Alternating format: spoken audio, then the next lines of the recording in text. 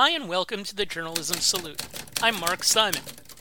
In each episode, we'll talk to or about an interesting person or organization related to journalism. The intent is to show that journalists are not the enemy of the people. Thank you for listening. On today's episode, we're joined by Karen Hawkins. Karen is a longtime journalist, a story editor for The 19th. She's also a board member for the NLGJA, the Association of LGBTQ Journalists, of which Karen is one. Additionally, she's the founder and rebel-in-chief of Rebellious Magazine, which delivers a unique feminist perspective on Chicago news, politics, and culture. She's also the former co-publisher and co-editor-in-chief of the Chicago Reader. We could do the whole episode on that for sure. There are a lot of other things that we can bring up, including a mental health podcast that we'll get to later. But for now, hi, Karen. Thanks for joining us. Absolutely, Mark. Hello. It's so good to be here. So what's your journalism origin story that led to all this? So the way I like to couch this is that journalism runs in my blood. So on my dad's side, my grandfather worked for the post office, but used to write these beautiful essays. And when they got published, he would hang them on the wall. And then I have a first cousin who is also a journalist, who's a copy editor before I was a copy editor, and I kind of followed them into the industry. And then on my mom's side of the family, I like to say they're all just like really nosy and gossipy, and that like I get to be nosy for a living. Really, what journalists are nosy for a living. And so there you have it. So the 19th did a piece with Staff Reflections of Black History Month, and you wrote about your mother growing up in Alabama and her experience going to the library as a young Black girl in 1959. You noted that your personal birthright was rebellion, so I mentioned that to ask, what were the things in your upbringing or heritage that lent itself to that and storytelling? I think I also mentioned that I was raised by someone who speaks out against injustice, speaks out against things not being okay, no matter the cost. You know, that cost her being able to live in Alabama, though she got to move to Chicago, which is, of course, a much better place. So I think my mother always being very outspoken, being incredibly involved in so many different things, her church being one of them, just being the volunteer kind of person, I think really contributed to that for me. And, you know, my brother, who is no longer with us, my late brother was one of the first Black bloggers in the country. Founded a blog called Uppity Negro. I want to say in the late 90s, probably Aaron started that. And so in addition to always knowing I wanted to be a journalist, like I was the kind of nerd who was on the school newspaper in high school and worked at the college paper and all of the things. In addition to being that kind of nerd, I had these other people in my family who were doing storytelling, including also my sister who went to school for screenwriting. So I think the idea of the power of stories has really always been with me. So you and I have similar career lengths, I think. You graduated college in 1997. You've had a lot of different jobs. We only ran through a few of them. What among the earlier things, pre-Chicago Reader, were most meaningful to you, and what were the biggest things that you took from them? Probably the most meaningful job for me pre-Reader was the Associated Press. I was an AP reporter for 6.5 years in the Chicago Bureau, got to cover any number of things as a breaking news person, and learned so much about writing quickly, learning to put together narrative arcs really quickly and really comprehensively, how to interview people well enough to get quick quotes quickly. You know, I hate to say it that way, but it's true. And just, yeah, the power of speed. And, you know, also having time, being able to write stories quickly and in the background, always having enterprise stories running and having longer term things that I was working on. So that experience was really transformative for me. It was the break I needed. I had been a copy editor before that. And if you've been in the industry the same time I have, you know that copy editors get pigeonholed, and it's like, why would we ever let you off the copy desk? No, get back, get back to the night shift. Actually, all right. So going back to that, can you remember going back to those days? Like, did you really enjoy it? Did you feel like, this is it for me? This is the path I'm taking the rest of my professional career? I knew that I wasn't going to stay at the AP forever. So right before the AP, I had gone back to grad school for magazine publishing, essentially learning how to launch my own magazine. And then I went into the exact opposite, which was working for a wire service. So I knew that at some point I wanted to put my very, very, very expensive grad degree to use. So as much as I loved the AP and as much as I learned there, I knew it wasn't going to be my forever job, which is why when I left, that I founded Rebellious when I left there. And then, of course, I had another full-time job. But yeah, I knew it wasn't going to be my forever home. You're a story editor for the 19th now, and we'll talk about some of your other jobs towards the back end of the podcast. The 19th is an independent nonprofit newsroom reporting at the intersection of gender, politics, and policy. We've had a reporter on in the past, Marielle Padilla. She talked about being a general assignment reporter, but what does a story editor do?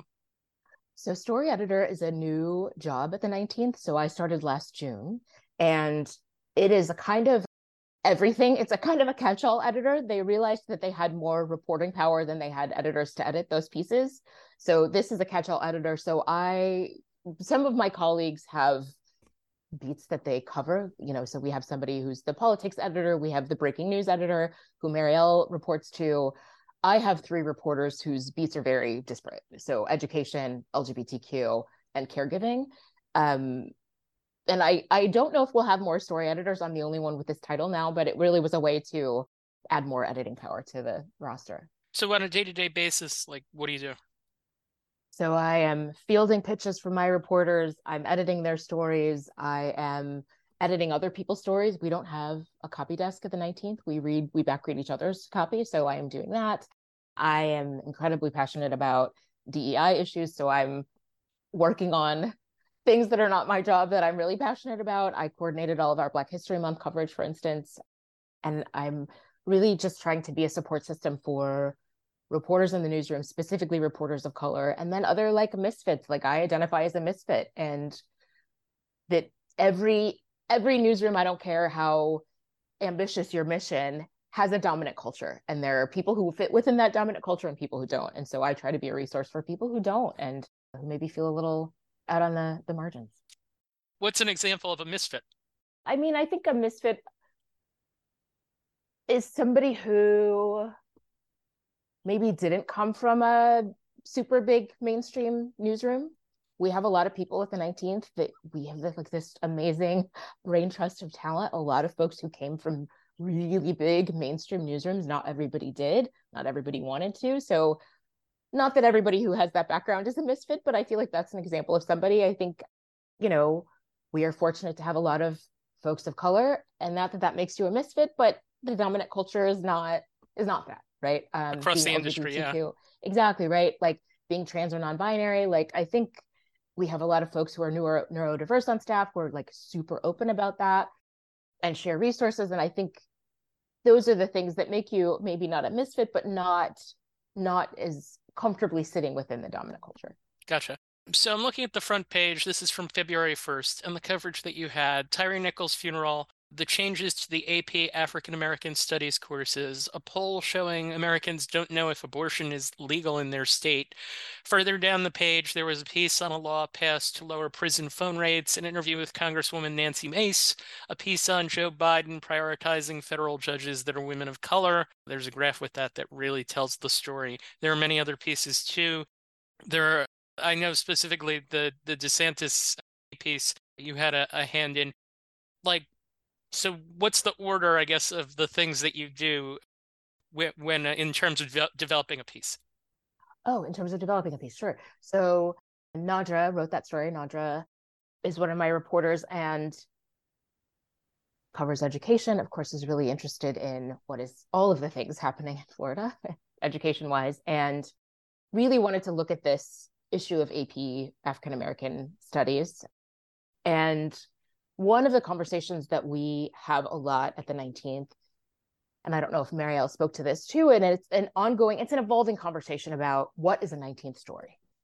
What is a gender policy and politics story? And do stories that are just about race, for instance, fit into that? If you are a Black reporter, as I am, a Black queer reporter, can I write about issues of Blackness? And is that a 19th story? Because I'm a Black female person who's interested in that. We're having these conversations all the time. And kind of how we got into the AP African American Studies story for now is that Governor DeSantis also questioned whether or not queer theory should be involved in African American studies.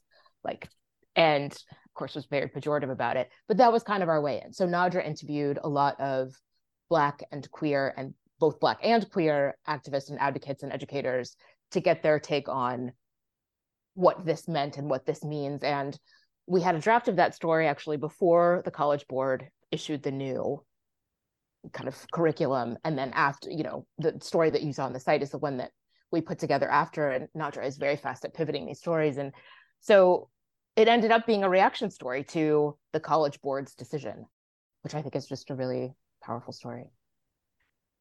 Marielle did bring it up in regards to it was coverage of the January 6th hearings and Cassidy Hutchinson, and talking about, if I don't know if I remember the piece, the way that she ended the piece essentially explained why it was a 19th piece, that she was the one who wiped the ketchup off of the walls in President Trump's office. So yeah, so that has been brought up before. So what's your editing style? I try to be very collaborative, and I try to be really hands off. To me, we hired the people we hired because they bring a unique perspective, and they have lived experience, and they have a voice that we value. And so I try to keep that as much as possible. I try to do very, very, very little rewriting. I find I most often end up moving things around, but I'm not going to change the way you said something. And not every editor agrees with that. I get it, but it's like, I worked for a wire service where that was not, at the time that I worked there, was not the come from. And it was like, we're going to make every story sound like the same person wrote it.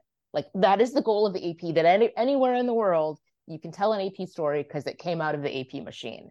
And that is not the kind of journalism I wanted to do and that I want to do. And I want people to read a story and be like, oh my God, I bet Nadra wrote that. I bet Kate wrote that. I bet Sarah wrote that. And to just know maybe even from the headline. So to me, people's lived experience and perspective is really important. Can I ask what you think, having been there since last year, about how the 19th is developing? I find it really exciting. I think it's evolving its ideas of how we cover race and ethnicity and disability and LGBTQ issues. We now have, I think I mentioned 2 LGBTQ plus reporters. We had 1 when I joined. And I think we're really leaning into what we refer to as the asterisk. So the 19th, if you look at our logo, there's this multicolored asterisk, and we are named for the 19th Amendment. And the asterisk represents the fact that not all women got the right to vote with the 19th Amendment. Women of color, Black women, did not get the right to vote. We weren't talking about gender identity at the time. We weren't talking about LGBTQ issues at the time. So I feel like this next year is about growth and about sustainability and about really leaning into that asterisk. How do we do that better? And what are some things that you think you might do? What I am hoping we do is really try to think about the asterisk as we're pitching stories and as we're formulating them, so that it's not on the back end, oh, well, do they have statistics for non-binary people? Or, oh, well, what about Black queer people here? Or what about disability? Or what about age? That we're in the conceiving of stories are thinking, okay, you almost have a checklist in your mind of, okay, how does my story intersect with all of these other things, so that we're not just writing about cis white straight women. So that's instructive, I would think, to just about any journalism industry, any journalism website, like whether it's sports or politics or finance or whatever, that you have kind of an overarching vision, which, as you're explaining this asterisk is that belongs at the heart of everything that you're doing. That's what it sounds like to me. Let me ask about the Chicago Reader, if I can. When you started, there was only one non-white person on staff. Within 3 years, you doubled the staff size and got to 40% in both people of color and LGBTQ. How did you do that? I wish I could take complete credit for that, but of course I can't. So I was brought into the Reader by Tracy Baim, who, if you haven't had her on, you absolutely should, because she's such a badass. Tracy is the co-founder of the Windy City Times in Chicago, which is one of the longest running queer papers in the country. And Tracy is incredibly committed to diversity and gave me a shot as a reporter 23 years ago now. And we've stayed in touch, and she pulled me into the Reader, as I said, and she was very committed to growing the number of people of color. And pulling from her own networks, which of course are full of queer people, which is how we got so many queer people, frankly, but also a lot of queer people of color. And so we were just really intentional about it, and we made a point of it, and we didn't shy away from it, and we were very explicit about it. And I think people get very skittish about that, about saying, oh, well, we really want to make sure we hire a person of color for this role. And we're not discriminating, but we're being intentional. And I think that Tracy is someone who is very committed to it. This kind of brings us to another thing that I had read that you wrote about Yeah, But, and the role that that played in your career. And that ties into, I think, essentially what you're just talking about. Can you explain Yeah, But? I wrote that so long ago. I almost probably 10 years ago. So thank you for finding that. That was an essay I wrote, a column I wrote, right, about that the goalpost kept moving for me in journalism. Like, here, okay, Karen, here are the things that you need to do to get better shifts, or to get promoted, or to get a raise, or to get more prestigious assignments. Here are the things you need to do. And then I would do them. It was like, yeah, but, and there would just always be some reason why it wasn't good enough. And I just realized over time, nothing I do as a Black queer woman is ever going to be good enough. And I think it's a James Baldwin quote about like, just something about like, there's nothing more dangerous than a person who has nothing to lose. And that's how I started to feel in journalism. It's been so liberating. Like, nothing I do is ever going to be good enough for you. So I'm going to make it good enough for me. And essentially, you talked about moving the goalpost. It sounds like at the Reader that for all those people who had the goalpost moved and moved and moved and moved, that you brought them back to where they should be. Hopefully during my time. Yes, Gotcha. that was a goal, certainly. What published pieces are you most proud of from your time at the Reader? Ooh, we did some essays in 2020, I brought a bunch of Black writers together to talk about George Floyd and to talk about how that summer of unrest was going for them. I'm really proud of how that piece turned out. We, for a bulk of my time at the Reader, had an amazing investigative reporter, Maya Dukmasova, and she wrote a story about evictions. I mean, Maya wrote a lot of stories about evictions, but the huge one was about this company called Pangea. I was not directly involved with that story, but I'm super, super proud of it because I got to be editor-in-chief and got to read it, and it's just a beautiful piece of reporting. And anything written by Adam Rhodes when I was at the Reader, I'm super proud of. I got to be Adam's editor. You've talked to Adam. Like, what a delight. I feel like Adam is constantly coming up with story ideas that are so unique, and their perspective on them is so interesting and brings in all of like their lived experience. So anything by Adam, I mean, there are just a ton of stories that we did at the Reader that I'm really proud of. Yeah, that's a particularly good interview that we did with Adam a while back. Tell us about Rebellious and your role as Chief Rebel. Oh, Rebellious. It's my passion project. It's my baby. I founded it. It'll be 11 years ago now. So we launched on March 8th of 2012. And I launched it as I was leaving the AP. And it was really has been this opportunity to tell women's stories, and now a larger an expansion of gender, not just women, but their stories in their own way, in their own voices. I came from the AP where, you get a great interview with somebody, great quotes, and have this wonderful narrative crafted, and then it would go through the AP machine, right? And I just wanted to be I wanted for people to be able to speak directly to audiences. I wanted to be able to be that person who decides what goes out and what doesn't. And so we have evolved so much over the years. Right now, we are really doing a lot of music coverage, live music coverage. Live music is back, thankfully. We do theater, we do other arts and entertainment in Chicago, and then we have a grant to cover reproductive justice. Thank you, Field Foundation of Illinois, for renewing our grant to cover sexual health and reproductive justice. So we'll have more stories rolling out this year about that as well. What would 2023 you tell 2012, 13, at the point of origin for the idea about making something that's long lasting and being able to balance it with all the other things that you've done? I would tell 2012 Karen to start a nonprofit, to launch as a nonprofit. We have a nonprofit arm. We're not a 501c3. We're a nonprofit in Illinois. The Feminist II Media Foundation is our nonprofit. I would tell her that. I would tell her to write a business plan, like not mapped out on a napkin. Yeah, those are two big ones. So that's good advice though for someone that has a future vision of doing something like what you've done.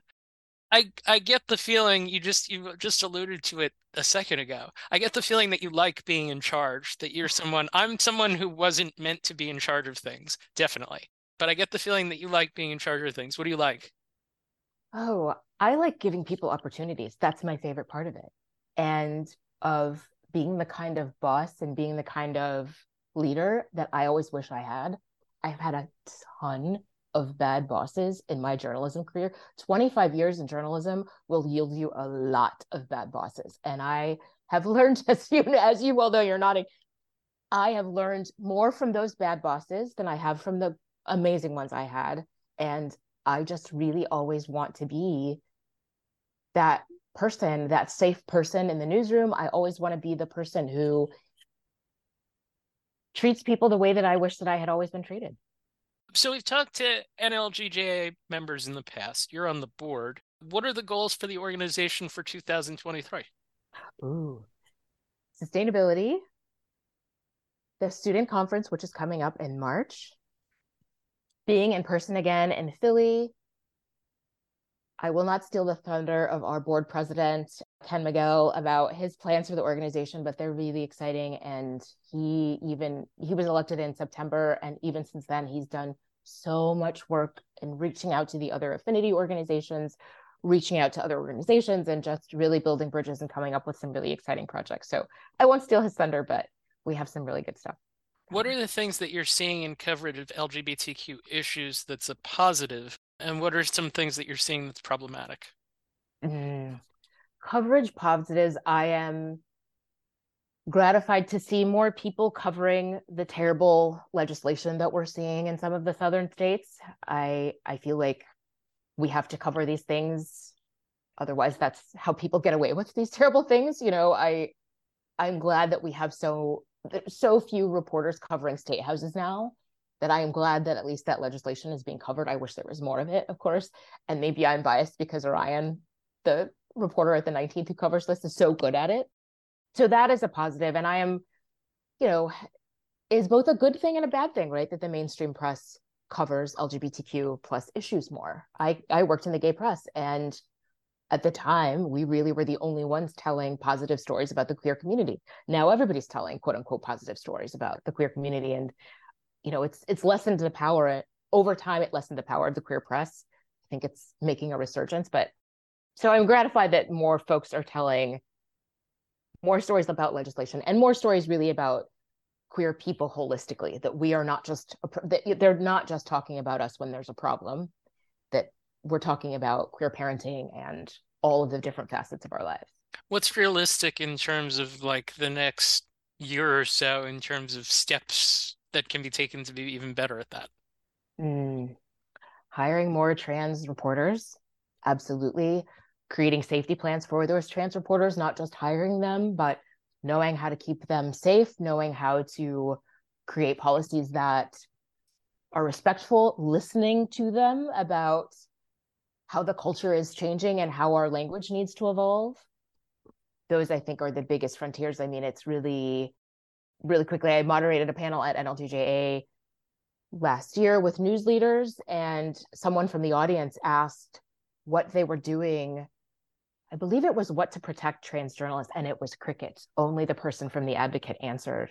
And there were some of the biggest news organizations in the country, in some cases in the world, on that panel, and no one had anything to say. So in the next year, I am hoping that changes dramatically.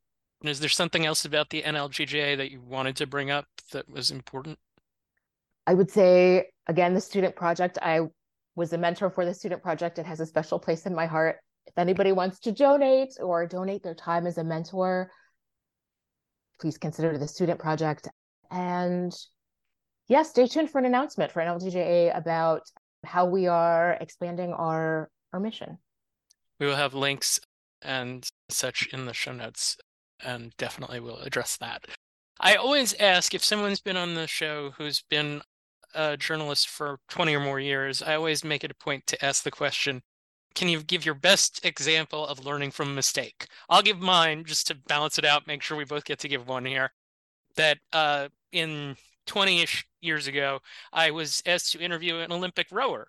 I was introduced to Jason Reed. And hey, Jason Reed has this background. He's from Princeton, New Jersey. He's local to us, etc. I did the entire interview. I didn't think anything of it. I wrote the story. I was certain he was going to say it's going to be put on the refrigerator, and I didn't hear from them. And the reason that I didn't hear from him was because Jason Reed spelled his last name Read, a non-traditional spelling of Jason Reed, as opposed to EE or EI. And I made the mistake of presuming the spelling in one of those ways. And I don't do that anymore. So there's mine. What's yours? Ooh, so this is a painful one because I did the exact same thing. I interviewed a young man for a story. I mean, it was a big deal story for me at the time. I had a fellowship for it, and his name is Nathaniel with an L. And my brain, in every interview, every conversation with him, decided he was saying Nathaniel. Why would I ask him to spell Nathaniel? Totally not his name. Nathaniel. Horrifying. Oh, okay. It's a commonality. Happens all the time. Always ask for the spelling in every possible situation that you can. There's a lesson. Well, and this was pre-Medill, of course. That would have been a Medill F, and I would never have done it again after that. So, yes. So you also host a podcast, just to round things out here. Of course I'm Not Okay. It's about mental health, and it feels like, from the one episode that I listened to, that you're eavesdropping on two friends chatting. One recent episode was advocating for yourself, whether as a patient with a doctor or if you're a top performer at work. Two different worlds, but essentially the same principle. You're advocating for yourself. What do you do to take care of your mental health? Ooh, I have an amazing therapist who I see weekly on Zoom now, of course. My fiance is a psychologist, and the aside on that is that I told the universe that the next person I dated needed to be in therapy, and I got a therapist in therapy. So, okay, thanks, universe. I'll see you. I see you. Real funny. I journal, I meditate, I mix those things up all the time. I think it's one of those things, like, I'm not a parent, but I hear parents say, like, the thing that worked to get their kid to go to sleep or to do whatever changes all the time. As soon as you figure it out, it changes. And that's how I feel about mental health. Like, the things that worked 6 months ago are not going to work now. And it's something you have to constantly be monitoring. And I try to really be very aware of it and to really just switch things up as I need to. What's your advice for someone that listens to this episode and hears about your work at the Reader, that hears about what you do at the 19th, that hears about Rebellious, that hears about the podcast and all these different things that you do, and that person says, I want to do something like that? I can't. Why do you want to do any of these things? I would say find someone who is doing the thing that you want to be doing and ask them to talk to you about it. Journalists either love talking about themselves or loathe it. And I would say to find that chatty person who loves talking about it and who loves giving advice, solicited or not. And there is a person in the world who has the job that you want, that you think you want, and go talk to that person, roll up to them at a conference, join a professional organization. I joined NLGJA 23 years ago. It's one of the best decisions I've made in my entire career. And just get to know people. I would say that's the biggest one. Is there any other advice that you'd offer to a young journalist? When you and I started in journalism, I'm sure we both got told that if you left, you could never come back. Right? If you leave journalism, it's over for you. It's a one-way door. It's over. And I will tell you, I've left journalism multiple times, and I've still gotten to where I am. And that I have learned so much working outside of journalism about how to manage people, about how to lead, how to communicate well, how to be organized, that work-life balance is a thing that we can all achieve. I am so grateful that I left and that I've come back. So I don't know if people are still being told that anymore, but I would just mention that you can come home again. So a two-parter to close here. We always do this at the end of each episode, but with a twist for Black History Month. Besides Ida B. Wells and Nicole Hannah-Jones, who've gotten many mentions here, is there a Black journalist in history that you would like to salute for their great work? Yes. I'm going to get her name wrong, but I'm going to endeavor. So the 19th has a fellowship program for HBCU grads, recent grads and alums. and it is named for Frances Ellen Watkins Harper, who was considered the mother of African American journalism. And I didn't know much about her before this fellowship program was created, to be honest. And the more I learn about her, the more inspired I am by her story. And I had a meeting with the fellows today who are going to be writing about her on the anniversary of her death. And she is definitely someone who does not get enough credit. She predates Ida B. Wells. And just not only was a journalist, but did all of these other really noteworthy things for a woman of her time, especially a Black woman of her time. All right. And then the last question. Is there a Black journalist that you'd like to salute because we should be reading more from them? I have so many. So any of the Black staff at the 19th, of course, really anyone. And so I am hoping he's writing a new book. There is a visual journalist who used to work for the New York Times named Jamal Jordan, who I know is teaching now. He served as the mentor for the NLGJA student project last time. He has a book called Queer Love and Color that is beautiful. It's both interviews and these like really beautiful portraits of couples. Oh, I just love that book so much. Like I said, I hope he's working on a new one. Folks to read. I hope Derek Clifton is still writing. These are Chicago folks. If you're not already reading The Tribe, even if you're not based in Chicago, it will be a fascinating read. So The Tribe was founded by two Northwestern grads, two young Black women who originally founded it like transforming the narrative of Black millennials in Chicago. And they have since changed it to all of Black Chicago. They are a darling of Chicago media, but they are really, I think, showing the rest of us about how journalism can work. I will also mention City Bureau based in Chicago. They have a fellowship program. They produce wonderful work. I'm sure you've talked to City Bureau folks. And the last one I will say is it's not a journalist, it's a publication, Scalawag. Obsessed with Scalawag and the work that they do. Absolutely. They're on my list to talk to. See? Oh my gosh, Sierra and just their whole staff. I love them. Karen Hawkins, thank you for taking the time to join us. Best of luck in your many different pursuits. We appreciate you joining us for an episode of the Journalism Salute. Thank you for having me. You can learn more about the 19th with the asterisk at 19thnews.org. You can learn more about the Association of LGBTQ Journalists at nlgja.org. And you can learn more about Rebellious and Karen's podcast at rebelliousmagazine.com. Thank you for listening to the Journalism Salute. Please let us know what you think of the show. You can find us on Twitter at JournalismPod, and you can email us at journalismsalute@gmail.com.